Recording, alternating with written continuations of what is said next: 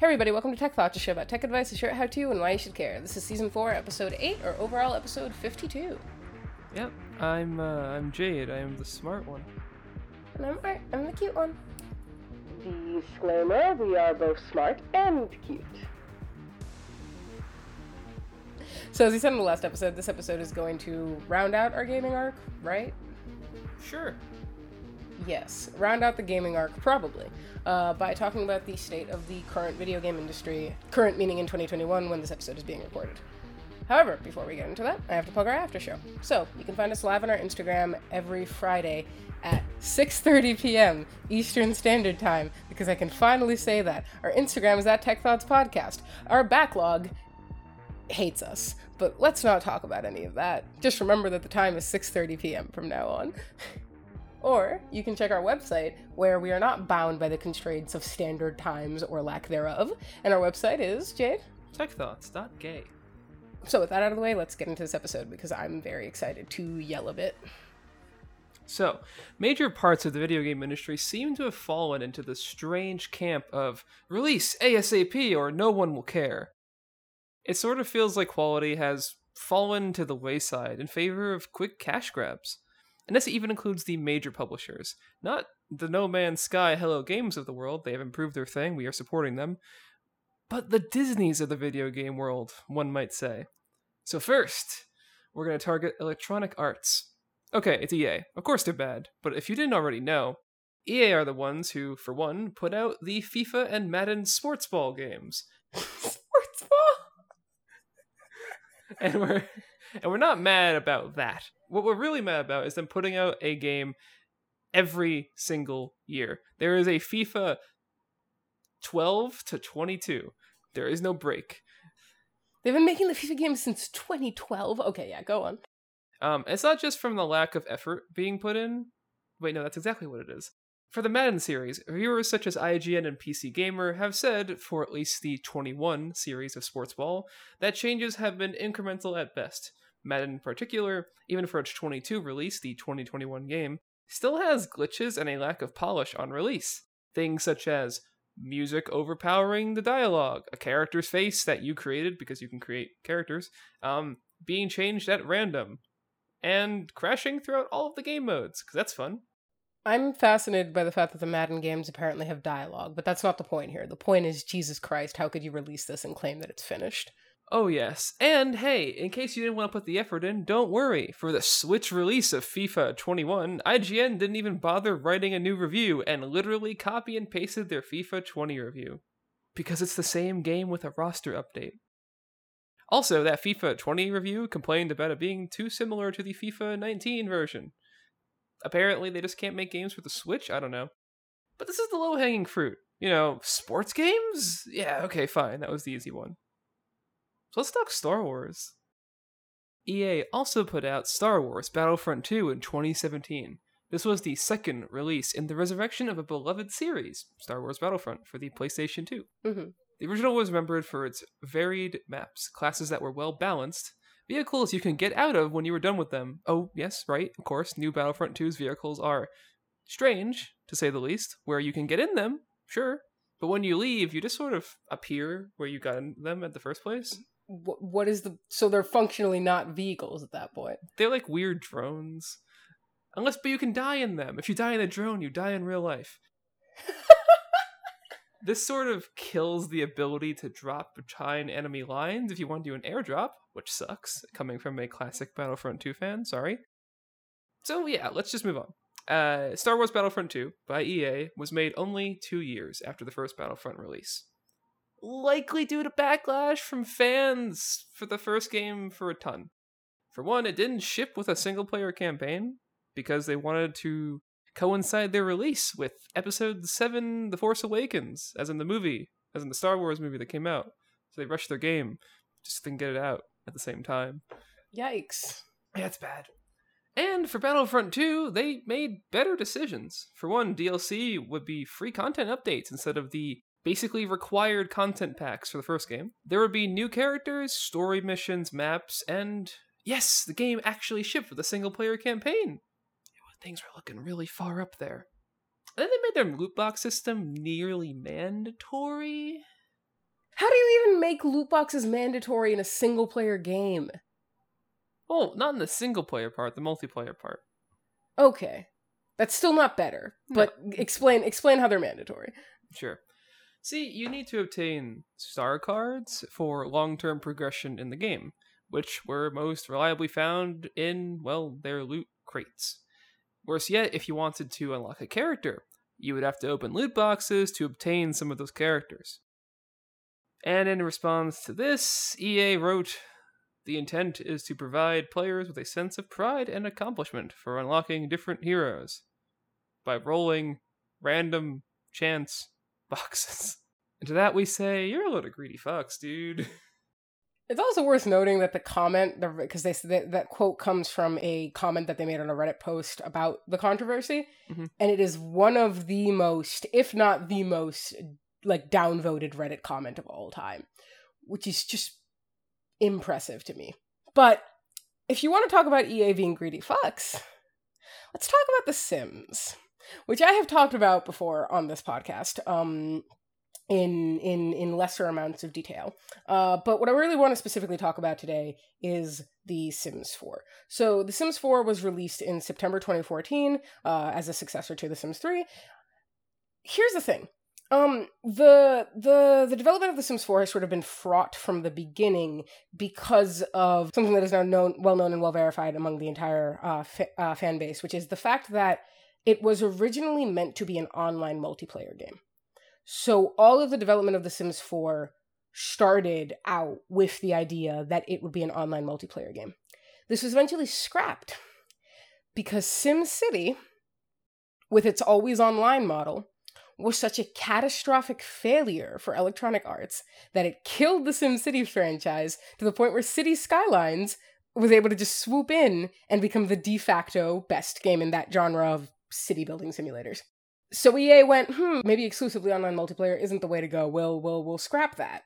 Except that they were already far enough into the development cycle of The Sims 4. In order to release the game on time, they had to create what was one of the most bare bones base game experiences that a game in the Sims series has ever shipped with. Familiar. Yeah. EA special. Absolutely. For comparison, The Sims 3, which was released in 2009, was a fully open world game. In The Sims 4, every single time you travel from one lot to another, you are met with a loading screen. Despite the fact that the lots that neighbor your lot are fully rendered, you still have to sit through an entire loading screen to get to them. It makes the game feel really closed off, then more like a waiting simulator than a game, if I'm being honest. But on top of that, the base game also shipped without several standard features of the series, such as pools, burglars, fire alarms, and most notably, toddlers. Yeah, seriously, they cut an entire life state from the game, and then reintroduced it in a free patch, so at least it was free, but it was also several years into the game's development. Not looking great. What's worse than all of that, though, and why I bring up The Sims as sort of the pivotal example of EA's money hungriness, is the sheer amount of money that you have to spend if you want to play the game. Because the base game, the way, and this is the way all of the Sims games have worked since the very first one.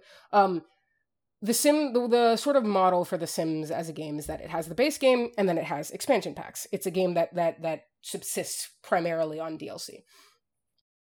For The Sims 4 specifically, EA decided that having expansion packs and stuff packs wasn't enough. No, they decided to split the DLC into multiple tiers. So there's our expansion packs, which cost $40, game packs, which are smaller than expansion packs but larger than stuff packs in some weird arbitrary way that nobody can understand, which cost $20, and then stuff packs, which cost $10.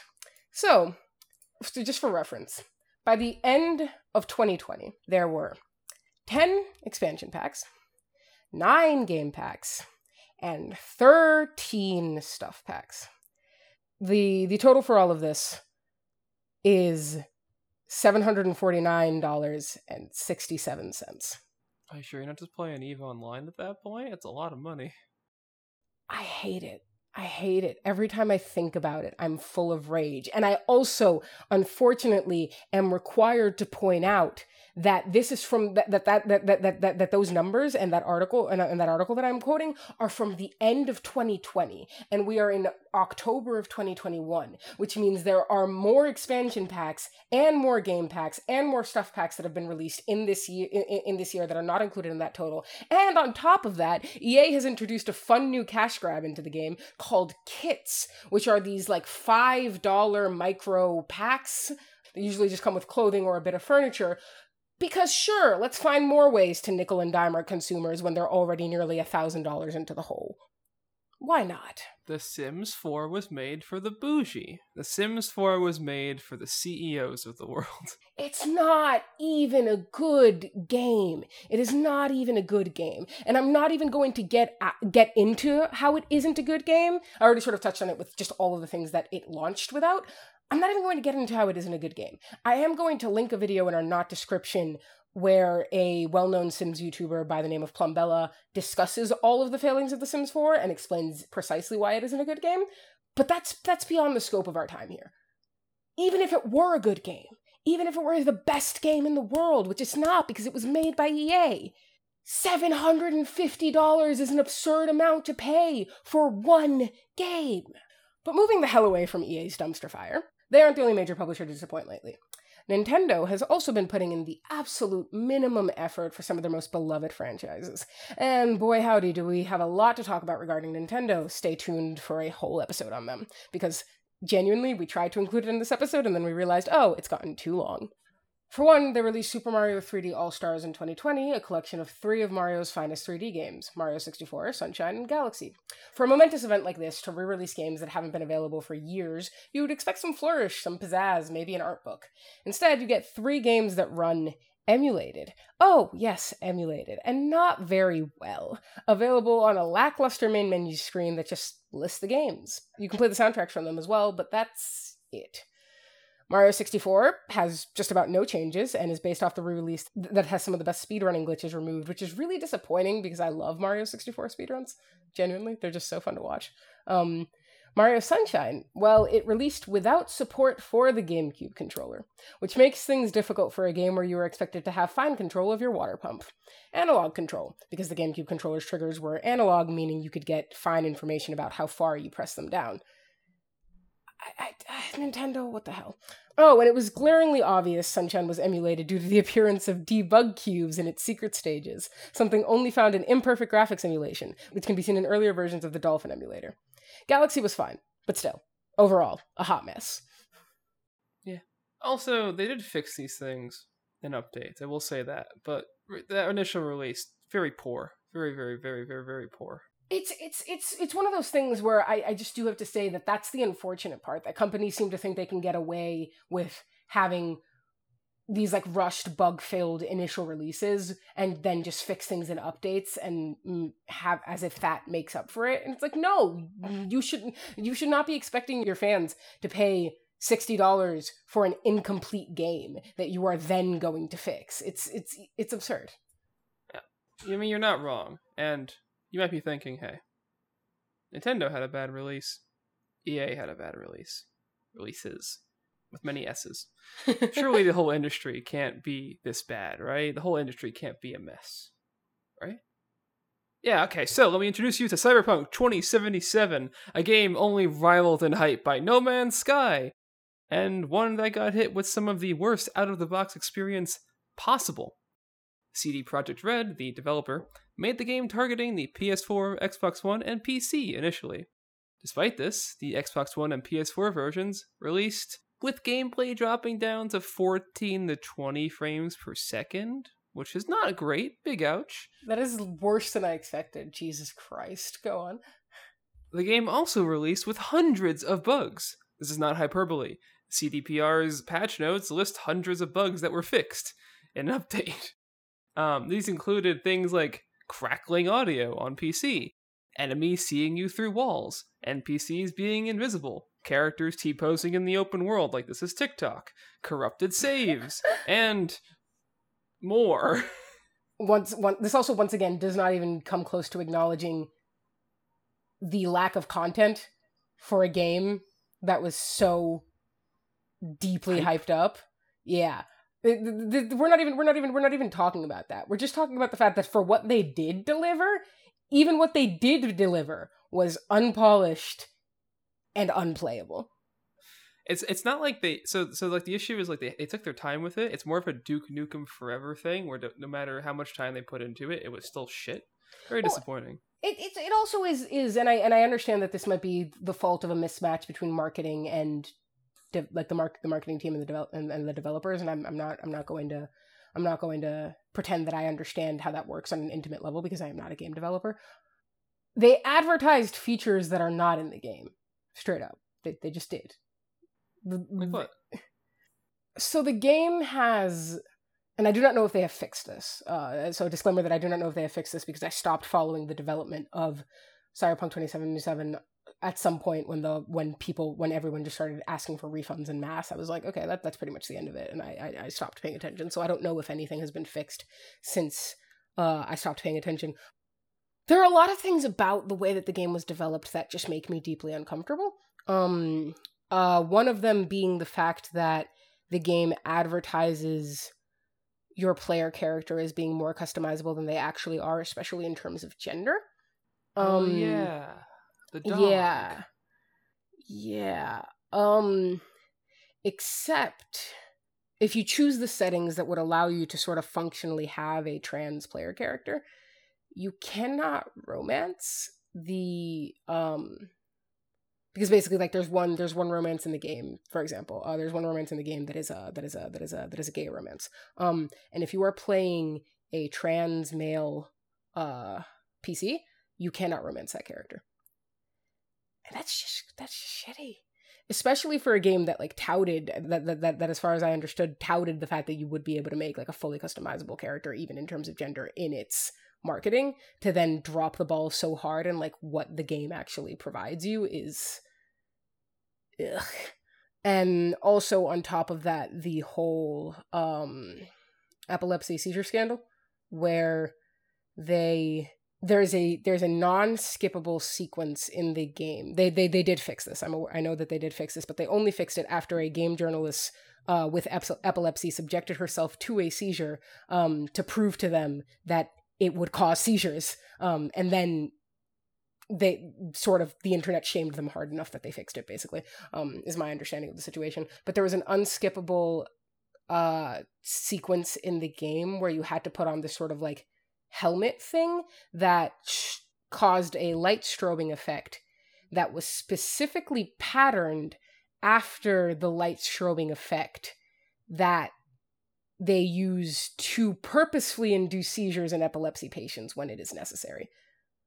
So they knew that it wasn't like a we accidentally made a light strobing effect that caused seizures. This wasn't like a Porygon in the Pokemon anime type thing. This was genuinely, they specifically put a thing in their game that caused seizures, and then almost didn't remove it if it weren't for internet backlash. I will find the articles to back up what I'm saying afterwards so that you can see them in our not description. But yeah, it's safe to say that I have a very bad taste in my mouth about the CD Projekt Red developers for a lot of reasons. These are good reasons. Yeah. Generally. Let's be real. Probably don't pre-order games, everyone. There's no point. If it's there good, isn't. You'll buy it when it's out. The only thing that pre-ordering games does is prove to companies that they can produce the crappiest thing ever and people will still buy it.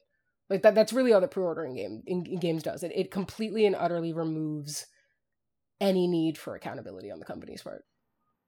Yeah. Or at least they can be done once they have your money. So, now that we're talking about being done when they have your money, really, is all we're talking about bad game releases? Is this the only thing that we define as the state of this industry being a mess? No, it's not, and I really wish it was, because we're now going to talk about Blizzard, well known for World of Warcraft, StarCraft, Diablo, Overwatch, Heroes of the Storm, and sexual assault scandals. Anyway, so we could complain about games. but we are instead going to complain about their company culture, even though I would happily complain about Overwatch 2 for 40 minutes. Also, if you want a content warning, really, this is all bad. Nothing I'm about to talk about is fun, sexual assault, etc. Yeah. You've been warned. So Blizzard has been sued for its lack of women in leadership positions at the company before, the difficulties they have faced in gaining promotions, and enormous pay discrepancies at the executive level between women and men.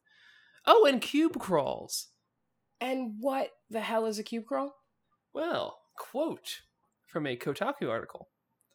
In the office, women are subjected to cube crawls, in which male employees drink copious amounts of alcohol as they crawl their way through various cubicles in the office and often engage in inappropriate behavior towards female employees. Oh, great. I did not put more details for many reasons. Anyway, not great.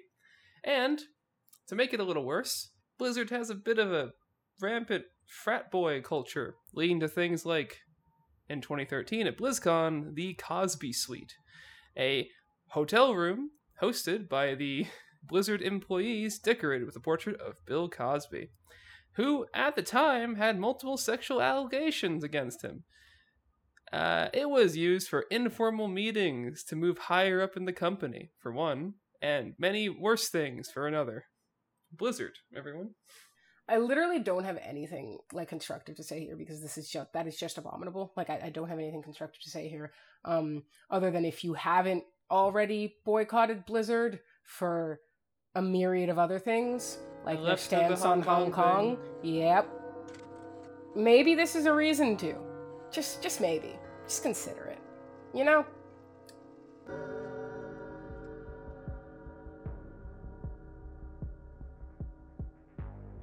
So, that's all the time we have for you guys today. This was a long one. I sort of fully expected it to be a long one because this is something that Jade and I are both very passionate about as people who play video games and are disappointed by the current state of video games.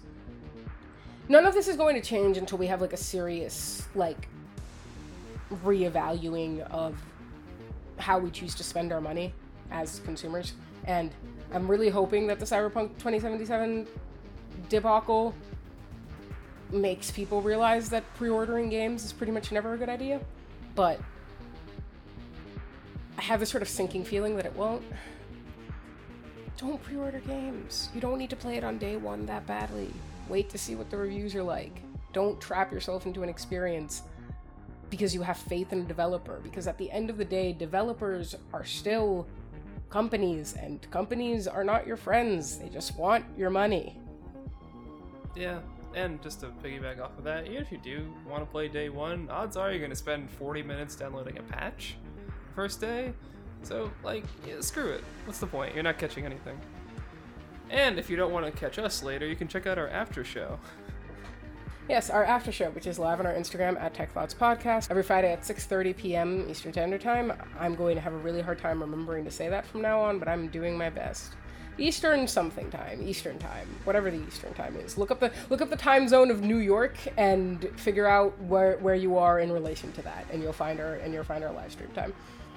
But yeah, that's all the time we have for you guys today. We have actually finally reached the end of the gaming arc. I just realized I forgot to plug the website. So Jade, what's our website? TechThoughts.gay. Man, I can't believe you keep forgetting. And on that note, we will see you guys next week for something that is not the gaming arc, but who knows what it'll be. Bye! Bye.